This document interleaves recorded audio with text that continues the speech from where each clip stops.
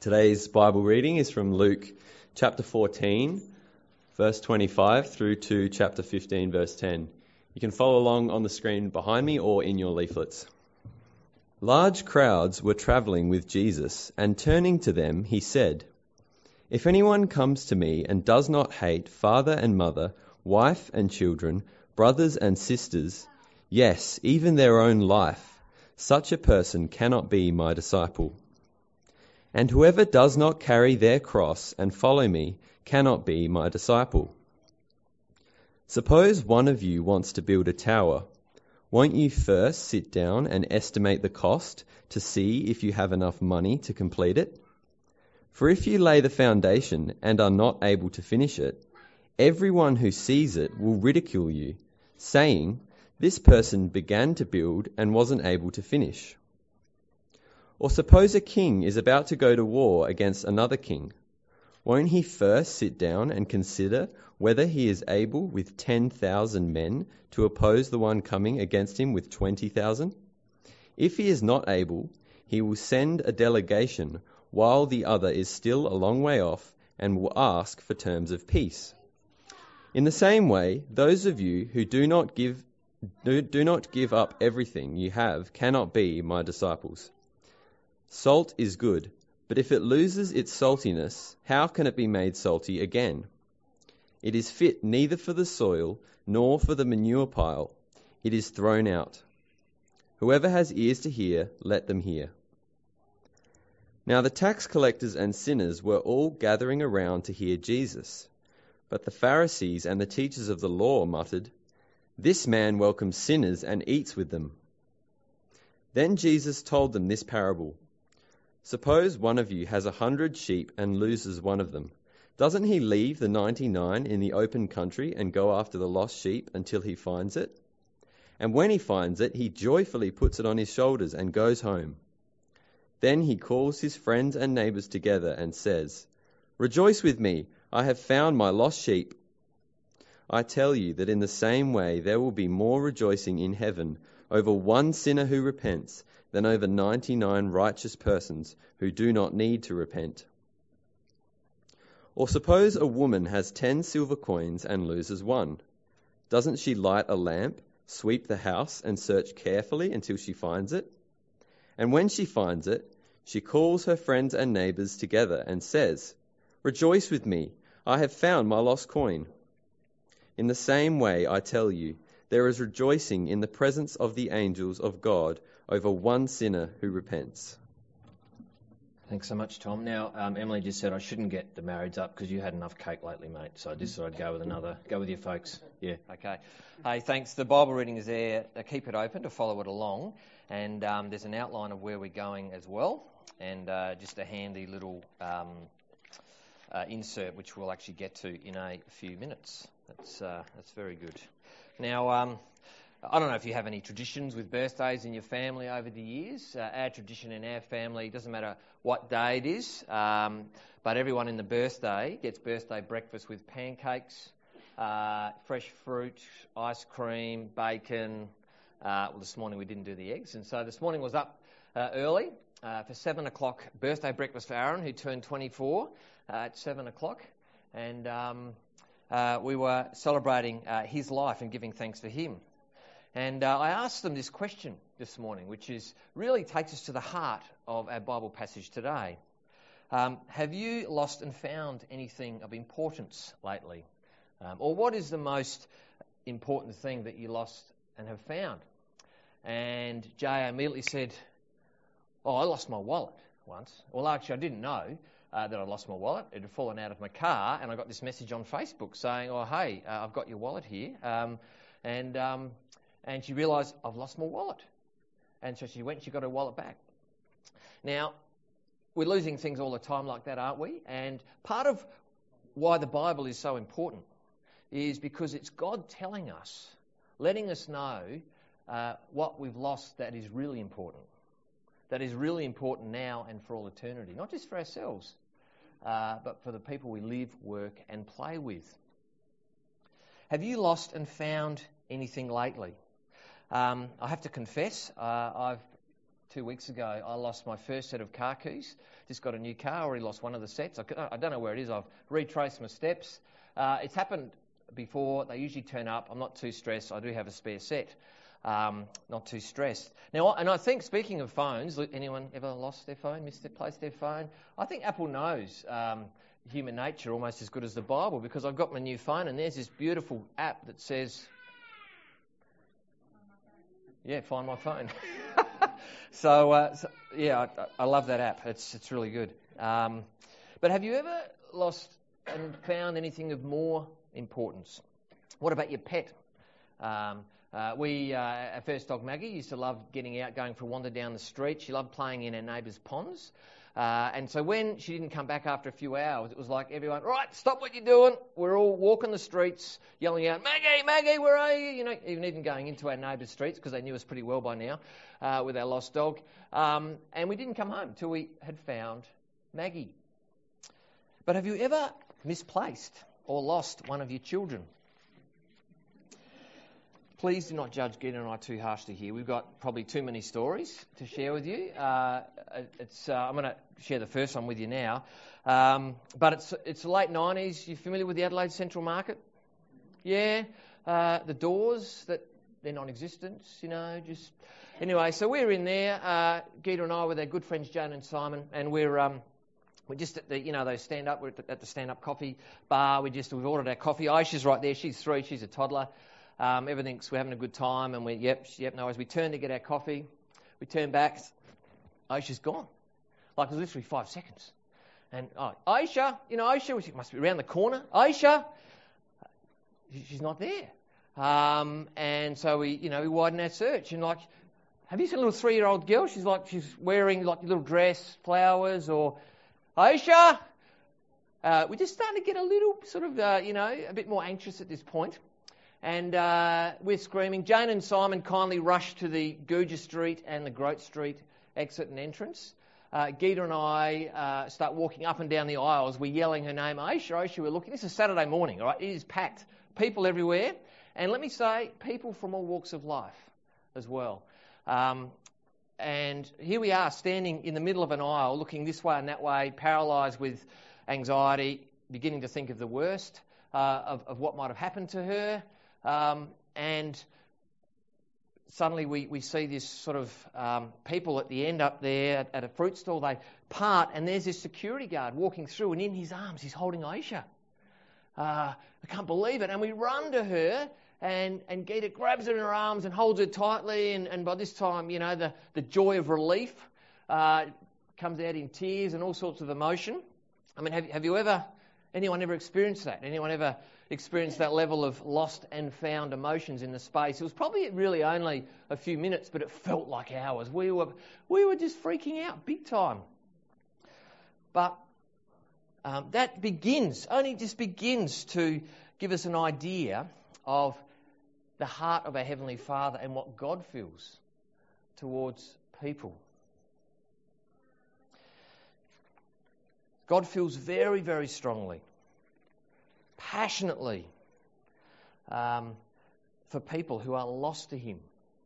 And that's what these passages are all about. He's teaching everyone within earshot about God and what He actually feels for people who have been found, but actually who still remain lost to Him. And it's the first of those 2 stories there that we heard Jesus tell. If you want to actually open up to your leaflet, or if you've got a Bible, feel free to look along.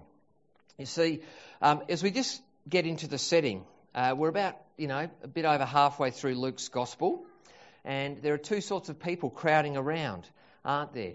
I've got that first point there I've called the graceful grateful and the graceless grumbling. Verses 1 to 3. Now the tax collectors and sinners were all gathering around to hear Jesus, but the Pharisees and teachers of the law muttered, "This man welcomes sinners and eats with them." And then Jesus tells them this parable. Now, since the start of the reading that Tom read out, verse 25 of chapter 14, Jesus has gone from being inside a house with all the religious leaders and heavyweights of the local town that he's in, to being outside talking to the crowds, and we know that it's actually thousands of people. Luke tells us that back in chapter 11. As we heard in our first reading, Jesus is compelling. He's exhorting anyone within earshot to do whatever you need, to do what we did when we forgot about the shopping, forgot about the coffees, and we were focused only on one thing when we'd lost Aisha. Find Aisha. It was urgent, it was focused, all of our energy going into that one activity, find Aisha. That's what Jesus is saying here. He's saying, do whatever you need to follow me, to give me your highest allegiance, your highest loyalty, and your love, your affection, your first place in your life and your purposes and what gets you out of bed of a morning. Last week we heard that heaven, or the kingdom of God, it's like this big party, this big royal party. It's like you've been invited to a palace, says Jesus. Jesus is God inviting everyone to come. Anyone within earshot can come. There's no one who cannot come. But of course there are lots who are not coming. They're making excuses. And in their excuses they are excluding themselves from a seat at Jesus' table in heaven. Of course the irony is that it's the graceful, grateful. They're the enthusiastic ones that are coming. And who are the graceful and grateful here in Luke? Well, it's not who you'd expect. The people who know their scriptures, who are educated, who are looking and waiting for their Messiah. It's the scurrilous, the irreligious, the rebels, the sinners, the prostitutes, the tax collectors, the sinners. And maybe you know what it's like to be told your whole life by society that you're just not worth it, you're a loser, that you've stuffed up your life so badly that, why bother? No second chances for you. You're not welcome. You're never going to be invited to one of my parties. You're never going to be invited into my home, into my table. You see, these guys have been told that because they're sinners, they're unclean. And in Jesus' day, the synagogue, the church-going people of Jesus' day, they thought even if they were in the same room as someone who was unclean, they would somehow become tainted and unclean themselves and not able to go and meet with their God. But see, along comes Jesus, claiming to be the Messiah, and he's spending most of his time eating and drinking and partying with sinners, with the rebels and the robbers and the prostitutes and the outcasts. And so these people are like, what? This is unreal. Unreal. The guy with all the power in town, who's doing all the miracles, who's healing everyone, whose teaching comes with such authority, it leaves everyone in awe and praising God. He's casting out demons. He's releasing people from the captive of evil force. This guy wants to hang out with us. He's welcoming us. Wow. And you see, by his actions, Jesus is showing us who he is. But he's just saying by his action that whatever you've done, in me, in Jesus, there's always forgiveness for anyone who will come to me. And of course, in contrast, we heard there's the Pharisees, the teachers of the law, they're muttering, they're grumbling, they're graceless. They've heard enough of Jesus, feeling pretty threatened, and they're trying to trap him. They want to get rid of him, push the eject button. And then remember, these are the people who've actually grown up, with the religious education. They've grown up going probably to a Jewish school. These guys are, middle, upper class. They're materially well off. They're very diligent, very dutiful, trying to keep God's law, believing that if they can just keep God's law well enough, the Messiah will come, who'll be pleased with them, and they'll be first in line. But of course, these are the ones who are actually not rejoicing at Jesus coming, but grumbling. What's he doing, eating and drinking with these sinners, these prostitutes and these outcasts? And why is he not hanging out with us? Like, what is going on here? Surely if he's God's Messiah, he'd be wanting to hang out with us. It's immoral. You see, in Jesus' day in the Middle East, as it actually is still today in most cultures, if I invite you into my home to share a meal with me, to my table, I'm honouring you. I'm saying to you that I want to know you. I want to share life with you. I actually want to be your friend. It's a sign of acceptance. If you've wronged me and I invite you to my table, it's actually a message of forgiveness. It's saying all is forgiven, even if no words have been spoken, actually. To share a table is to say, I want to share life with you, and vice versa. So, that's what Jesus is doing. Now, Jesus can react. He could you guys are hopeless. What are you doing? Get your act together. He could come down with the stick. But no. Such is God's grace in Jesus. He's always teaching. He's always holding out God's word. He's knowing that God gives repentance. So he's gently, he's humbly, he's clearly, he's teaching. Teaching everyone within earshot. Giving everyone, and while we've got breath in our lungs, right up until the end, an opportunity to turn, repent, and come to Jesus. That's why Jesus is teaching in parables. It's just part of Jesus' extravagant grace to humanity. He's giving even his enemies, people who hate him, every opportunity to repent and to receive him and have a seat at the King's table. And so you've got one parable but three stories. And just the length of chapter 15 shows that Jesus wants us to know that what I'm about to teach you about the heart of God really is the heart of God. It's really important. Listen up. It's a long chapter. And so we come to that first parable. It's the parable of the lost and recovered sheep, isn't it? Verses 4 to 7. The parable itself, verse 4, if you want to just look with me, suppose one of you has 100 sheep and loses one of them. Just again, it's still this way in the Middle East in a lot of places, but each family in a village might have owned maybe a handful of sheep, 5 to 15 sheep. And so you think, but hang on, here's 100 sheep here, and it's the owner of the sheep. And so what you've got is people who are probably related, maybe even the whole community, the town, who own sheep. They put all their sheep in together. And one of the owners of the sheep, of 5 to 15 sheep, is there looking after the sheep. So you've got a village community on view here. Bible backdrop. In the Bible, of course, Moses was a shepherd. God himself uses shepherd language, doesn't he? Psalm 23, which begins, "The Lord is my shepherd." Yeah. It's everywhere. So God uses that metaphor even for himself. In Jesus' day, flesh and blood shepherds, do you know that they were seen as part of the unclean? So if you're a shepherd, you hung out with sheep and things, you were unclean, you were part of these sinners. And you think, wow, Jesus even choosing to choose a parable about a shepherd losing one lost sheep. Yes, hinting at God, but you can see it's shocking to their ears. It's like, what? Because you notice how he begins. Suppose one of you Pharisees has 100 sheep. And the way he asks the question, it's a rhetorical question where the obvious answer is yes. Suppose you lose one of them. Now, usually, of course, when the herd was big enough, sheep were entrusted by the owner to a hired hand. You had a hired hand. John 10 picks up on this, to look after the owner's sheep. But here we've actually got the owner.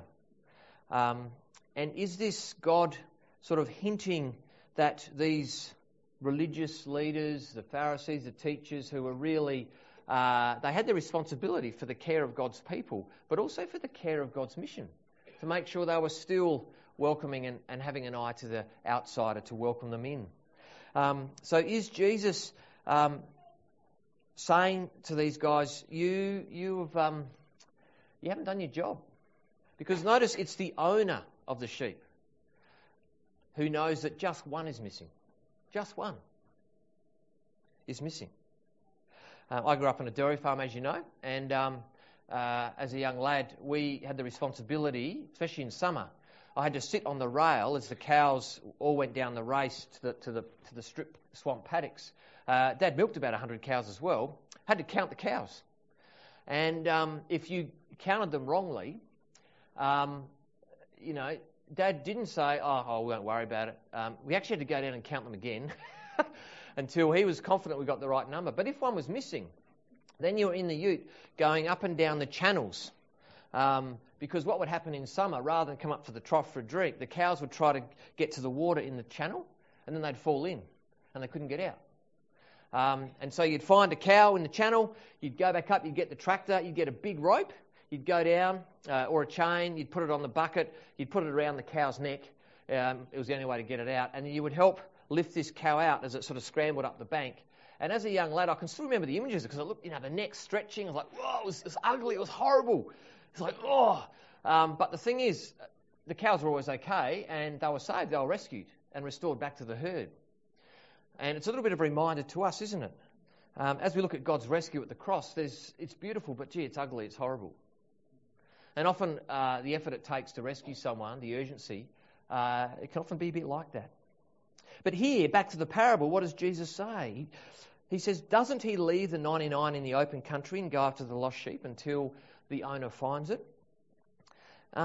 He asks the question knowing the answer is yes, of course the owner's going to do that. The lostness of the one trumps the safety of the 99. The lostness of the one trumps the safety of the 99. Just as losing our one child, Aisha, it trumped everything in that moment. As Jesus has already taught these grumbling and graceless synagogue goers back in Luke chapter 5. See, it's not the healthy who need a doctor, but the sick. I've not come to call the righteous, but sinners to repentance.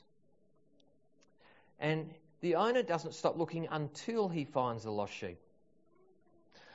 And it's just a reminder, isn't it, that for those of us who've got people on our hearts, we're praying, maybe we are trying to, waiting for that opportunity where we can actually share Jesus with people we live, work and play with. Evangelism takes time.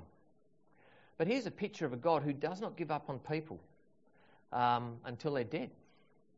We've got to stay in it for the long haul. It's a beautiful insight into the long-suffering love of God, our Heavenly Father. Never give up on people because God doesn't. Verse 5, and when the owner finds a lost sheep, he joyfully puts it on his shoulders and goes home. It's the first of 3 times the word joy or rejoicing is used in this parable.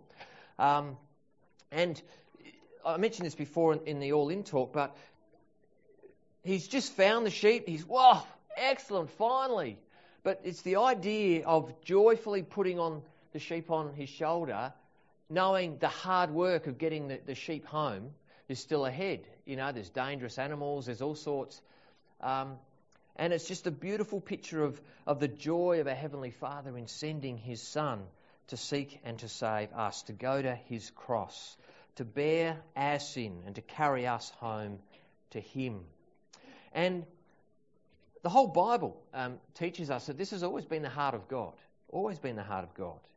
And so God Himself, through Moses, summarises the exodus of His people out of Egypt in chapter 19 of Exodus when He says, you yourselves have seen what I did to Egypt and how I carried you on eagle's wings and I brought you to myself. Beautiful, isn't it? I carried you. I brought you to myself. Now, in telling this parable, Jesus likely had in mind a beautiful scripture in Isaiah chapter 40, verses 9 to 11. Now, do we end up getting it up, boys, or no luck on the PowerPoint? No, that's all right. Let me read it out to you. I'm sorry it was meant to be up on the PowerPoint. You who bring good news to Zion, go up on a high mountain. You who bring good news to Jerusalem, lift up your voice with a shout. Lift it up. Do not be afraid. Say to the towns of Judah, here is your God. See, the sovereign Lord Himself comes with power, and He rules with a mighty arm. See, His reward is with Him, and His recompense accompanies Him. He tends His flock like a shepherd. He gathers the lambs in His arms. He carries them close to His heart. He gently leads those who have young. He tends, He gathers, He carries, He gently leads. Again, it's a beautiful picture of God Himself coming in person, taking all the initiative to seek and to find, to pick up, to carry, to bring home to himself. What a beautiful Saviour we have in Jesus. Verse 6, arriving home, there's more joy. He calls his friends and neighbours together and says, rejoice with me, I've found my lost sheep. Oh, we should stand up with that party sign again, boys. No, we won't, okay. Rejoice with me, I've found my... Come and party with me. Come and enter into my joy. You see, I've lost what was precious to me, and I've found them. Come and enter into my joy of finding what is lost and precious to me. That's the invitation. Can you hear what Jesus is teaching here? What he's asking, urging us to do, to know real joy as his people. Such is God's joy in sending Jesus, to count the cost of carrying sinners home. The invitation is not just to come and be saved, but to come and enter into this joy. Share in my joy, in the joy of my rescue, my mission. Get on board with me and what makes me happy. Because I promise you, it's what will make you most happy. It's what will bring you most joy. And he hammers the point home, doesn't he, in verse 7? I tell you that in the same way, there will be more rejoicing in heaven over one sinner who repents than over 99 righteous persons who do not need to repent. More joy in heaven. And you think, how regularly, how often are the one turning to Jesus in the world? 24/7. More joy in heaven. That is, anyone and everyone who's in heaven, we're just constantly rejoicing. We're in party mode as people get found. And who are the righteous? Well, of course, as I've already mentioned, the synagogue goers here, the ones who are grumbling, they believed that they were the righteous ones and that they would be the ones whom God would be most pleased with when the Messiah came. All based on their resume of good works. Of course, the problem in the Bible is that this is never how a person is declared righteous by God. It's never by what we bring. It's never by your resume or mine of good works. It's only by God's resume, the resume of Jesus, his Son. Because in the Bible, the righteous live by faith. By faith. By trust and faith in God's word. That he gets the job done. And he will get it done. He's shown that on the cross and the resurrection of Jesus. You see, the righteous are those who receive God on his terms. Those terms are one word. Do you know what the word is? Grace. It's grace. That's the terms. God's grace. God's word become flesh. God's grace is a person. It's Jesus. Jesus continues to explain why he's so enthusiastically eating and drinking with the irreligious sinners, just in case we had one sort of, finger in our ear. The first story. He moves on to the second story, the parable of the lost and recovered coin, verses 4-7. See, suppose a woman has 10 silver coins, loses one of them. Doesn't she light a lamp, sweep the house, search carefully until she finds it? When she finds it, she calls her friends and neighbours and together and says, rejoice with me, I've found my lost coin. We can hear the pattern, can't we? It's rhythmic, almost poetic, like the first story. But there are a few nuanced differences, so let's just take a few minutes to look at this one. You see, it's not a shepherd, it's a woman. It's a woman of modest means. We're talking about 10 silver coins, which is Greek silver coins, a drachma. Sort of more shaped like a cube rather than like our coins. And the setting is not outside, but it's inside her house, which, hints possibly that Jesus has come searching for lost people inside the house of God, the people who these religious grumblers are meant to be actually looking after, but haven't been. So Jesus has got to actually also search for lost people inside the people of God. Anyway, she's got 10 drachmas, 10 silver coins. That was a day's wage, we're told. She loses one of them. Now, I don't know how earnestly you would chase. Look, if you got, let's say, in a year's wages, you look and you say, they ripped me off a day's wage. Now, how hard are you going to go chasing that day's wage, I wonder? Like out of a whole year. I was thinking, I probably might make a call, but I'm not going to go too hard, really, all that effort. But it's just a reminder that for most people in the world, a day's wage, they're living literally hand to mouth each day. And you lose a day's wage. So she's earnest. She gets the vacuum cleaner out, probably the equivalent of it wasn't a Dyson, couldn't afford a Dyson in those days. But she's swept, she's vacuumed, she's looking. And again, she's searching carefully. She searches carefully. It's a very strong word in the original language. And it just reminds us that things are just progressing in each story. The focus is more on the search, that the heart of God, He's a searching God. Searches diligently, earnestly, methodically. It's very focused, very single-mindedly, perseveringly, does not give up till she finds that lost coin. The giving of her whole self to finding of just this one lost coin. And again, you see to the ears of the middle class and the upper class in this village, for a day's wage, who cares? But you can just see that he's teaching about the heart of God. That you look at these outcasts as not important to God. They're certainly not important to you guys. They're not precious. Who cares really? God's saying, no, every person, whether they're in the White House or in a slum in India, every person is equally precious to God. He's searching equally earnestly and urgently for every person lost to Him. Verse 9, again, when she finds it, it's time to call her friends and neighbours. Come rejoice with me. Come rejoice with me. Enter into my joy. I've lost the coin. I've found it. Come and have a party with me.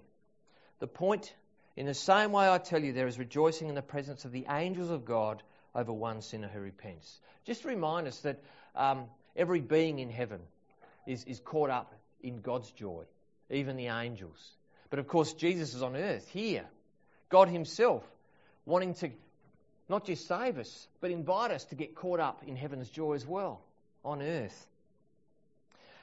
What's Jesus teaching? Come party with me. Come join my search. I've done all the work to do the rescuing, but come and join the search. Come party, come celebrate with me. I don't know who or what is most precious to you. Who or what you're most urgently or earnestly chasing at the moment. But do you know this joy? You see, for God, for Jesus, He's saying the thing to give up everything for is Jesus. Is to receive this grace, to enter into this joy, to be saved, if you haven't done that yet. But for those of us who have, to come and join Jesus on His mission. That's the invitation. The punchline of both stories is the same. There will be more rejoicing in heaven over one sinner who repents. Jesus is reminding everyone within earshot then and now just how precious one lost soul is to our Heavenly Father, to the Lord Jesus Christ and to the Holy Spirit. That's what God will always be doing until Jesus returns, searching for these ones. And so, is it time to come party with the King? Just to summarise the 4 learnings, the 3 about God and the 1 about ourselves. The first learning about God is that God's greatest joy is over sinners who are lost and found to Him. The second learning, God's greatest joy as well is in bearing all the cost of our rescue and our restoration to Himself in His own Son's cross.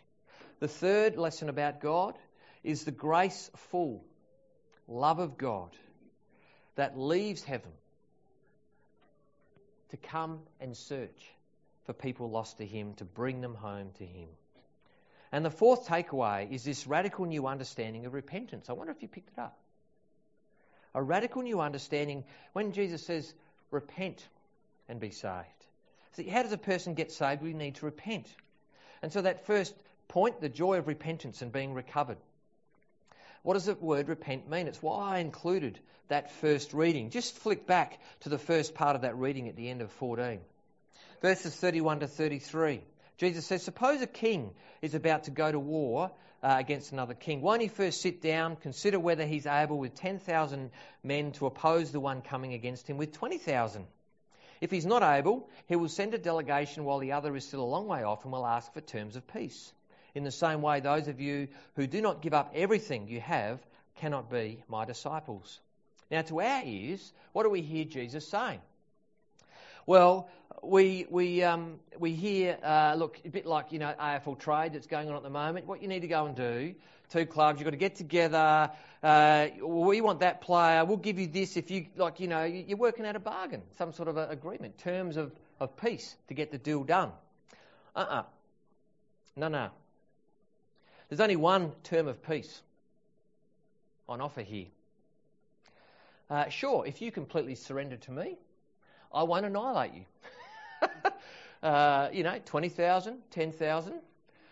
This is a military image Jesus is using, and we know that this is what Jesus means because he says, in the same way, those of you who do not give up everything cannot be my disciple. See, you can't say, look, Jesus, I know you've done this, but look, let me tell you what I'm bringing to the table, mate. I've lived a pretty good life. I haven't killed anyone. Look, I know I haven't been perfect, but I've done more good things than bad. I've actually given a fair bit of money to church. I mean, surely that counts as something. And I've actually tried to go most weeks. I mean, I've served on 3 rosters at church, sometimes 4. And I've even grown up. I went to that Christian school. I've been going to church all my life. And you see, the point is, it counts for naught. It's only by God's grace in Jesus that we're saved and rescued and restored to God. All those things are good and they matter, but they're all in response to God's grace. All in response to God already saving us. The terms, as I said, they're complete surrender. Just think about the sheep. What did the sheep do to get themselves saved and restored? Well, straight off and got themselves lost, didn't they? That's it. It was the owner's initiative to notice he was missing, to come searching until he found him, to lift him up, to carry him home, to bring him back. That's a picture of grace. Of course, a coin is an inanimate object. But the point is, repentance here is accepting God's grace. Accepting the Father's grace.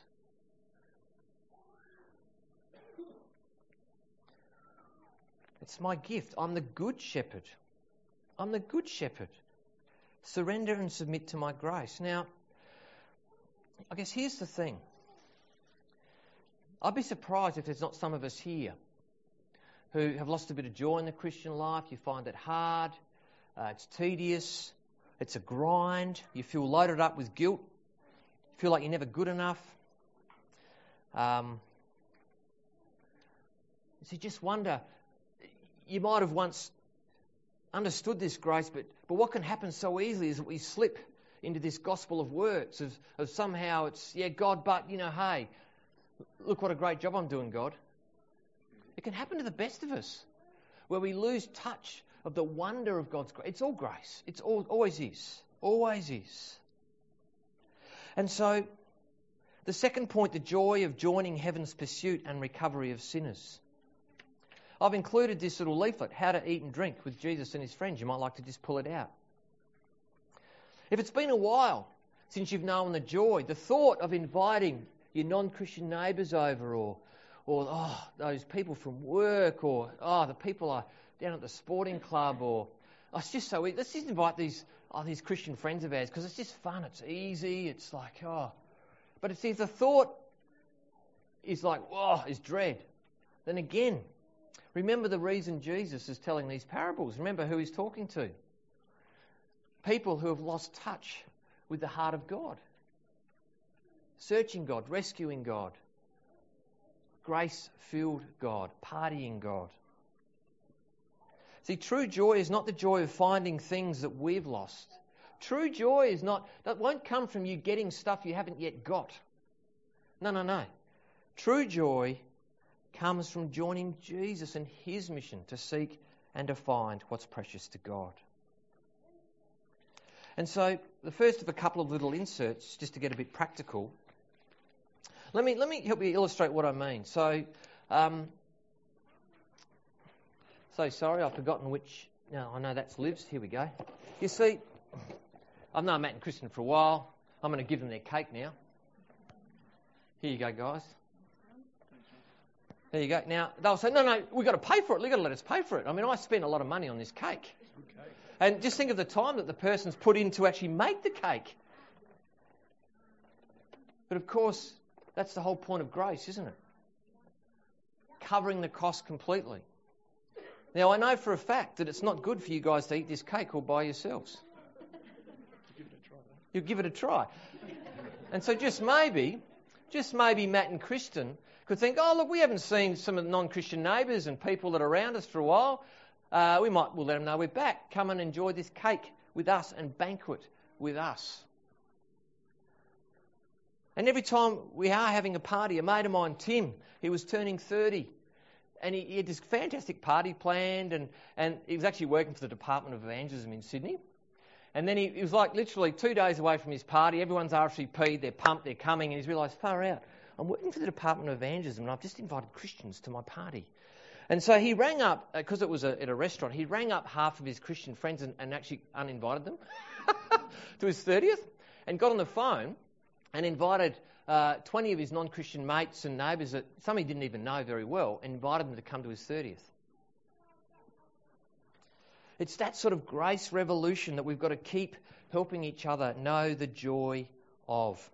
And so what I've got here is a little bit of what the Bible has to say about hospitality and stuff, but particularly what I want us to do before you go to sleep tonight is this little relational thumbprint exercise. You see, we've all got a thumbprint. It's unique to you. If you write out all your relationships of all the people you know who are not yet Christian, you'll find that you'll be the only person who has that unique relational thumbprint. That, in fact, you could be the only Christian in these people's lives. And that gives you a reason to sort of asterisk a few names, to begin praying, talking about them with your small group, praying for one another, get to know one another's non-Christians. Evangelism is a team sport. Fishing with Jesus is a team sport. It's a lot of fun doing it together. So you might invite, a Christian friends over for dinner. They bring some non-Christian friends. You bring some non-Christian friends. Christians hanging out with non-Christians, just having a good time. No real agenda, but being salt and light. It just starts like that. And so that's the invitation, and really is the application from today's sermon for those of us here who already think of themselves as Christian and knowing the goodness of this grace.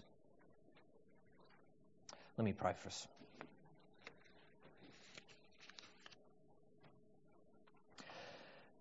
Loving Heavenly Father, thank you for Jesus. Jesus, thank you that you left everything in heaven to become one of us, to humble yourself even to death on a cross, to bear all of our sin for all time, to pay the debt, to carry us home to heaven. Help us to know the joy of continuing to come to you humbly, embracing your inexhaustible grace for our lives. Please keep instructing us by this grace how we can know more and more of the joy, your joy, of seeking and finding and rescuing people who are lost to you. And for those of us here this morning who are thinking, not sure I know the wonder of this grace, please help them to keep exploring and to come to Jesus, to surrender it all to Jesus, to come home. In Jesus' name, amen.